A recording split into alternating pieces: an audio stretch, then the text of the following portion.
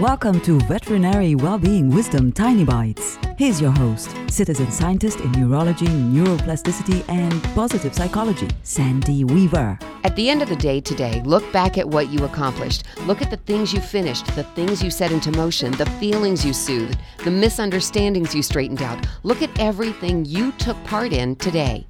One by one, think of what you had to know to get through each event, to finish each item, and to make plans for someday.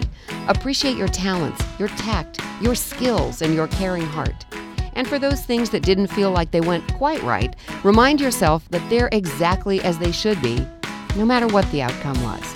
Nearly everything is outside of your control, so remember not to beat yourself up over things you couldn't change. Celebrate your successes, even the little ones.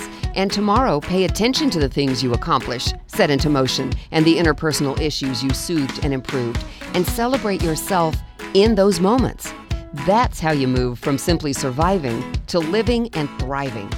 For tools to create more success in your life, visit centerforworkplacehappiness.com. Want more tiny bites of veterinary well-being wisdom? Subscribe to the podcast and share it with your friends. And there's lots more at centerforworkplacehappiness.com. Here's to your well-being, one tiny bite at a time.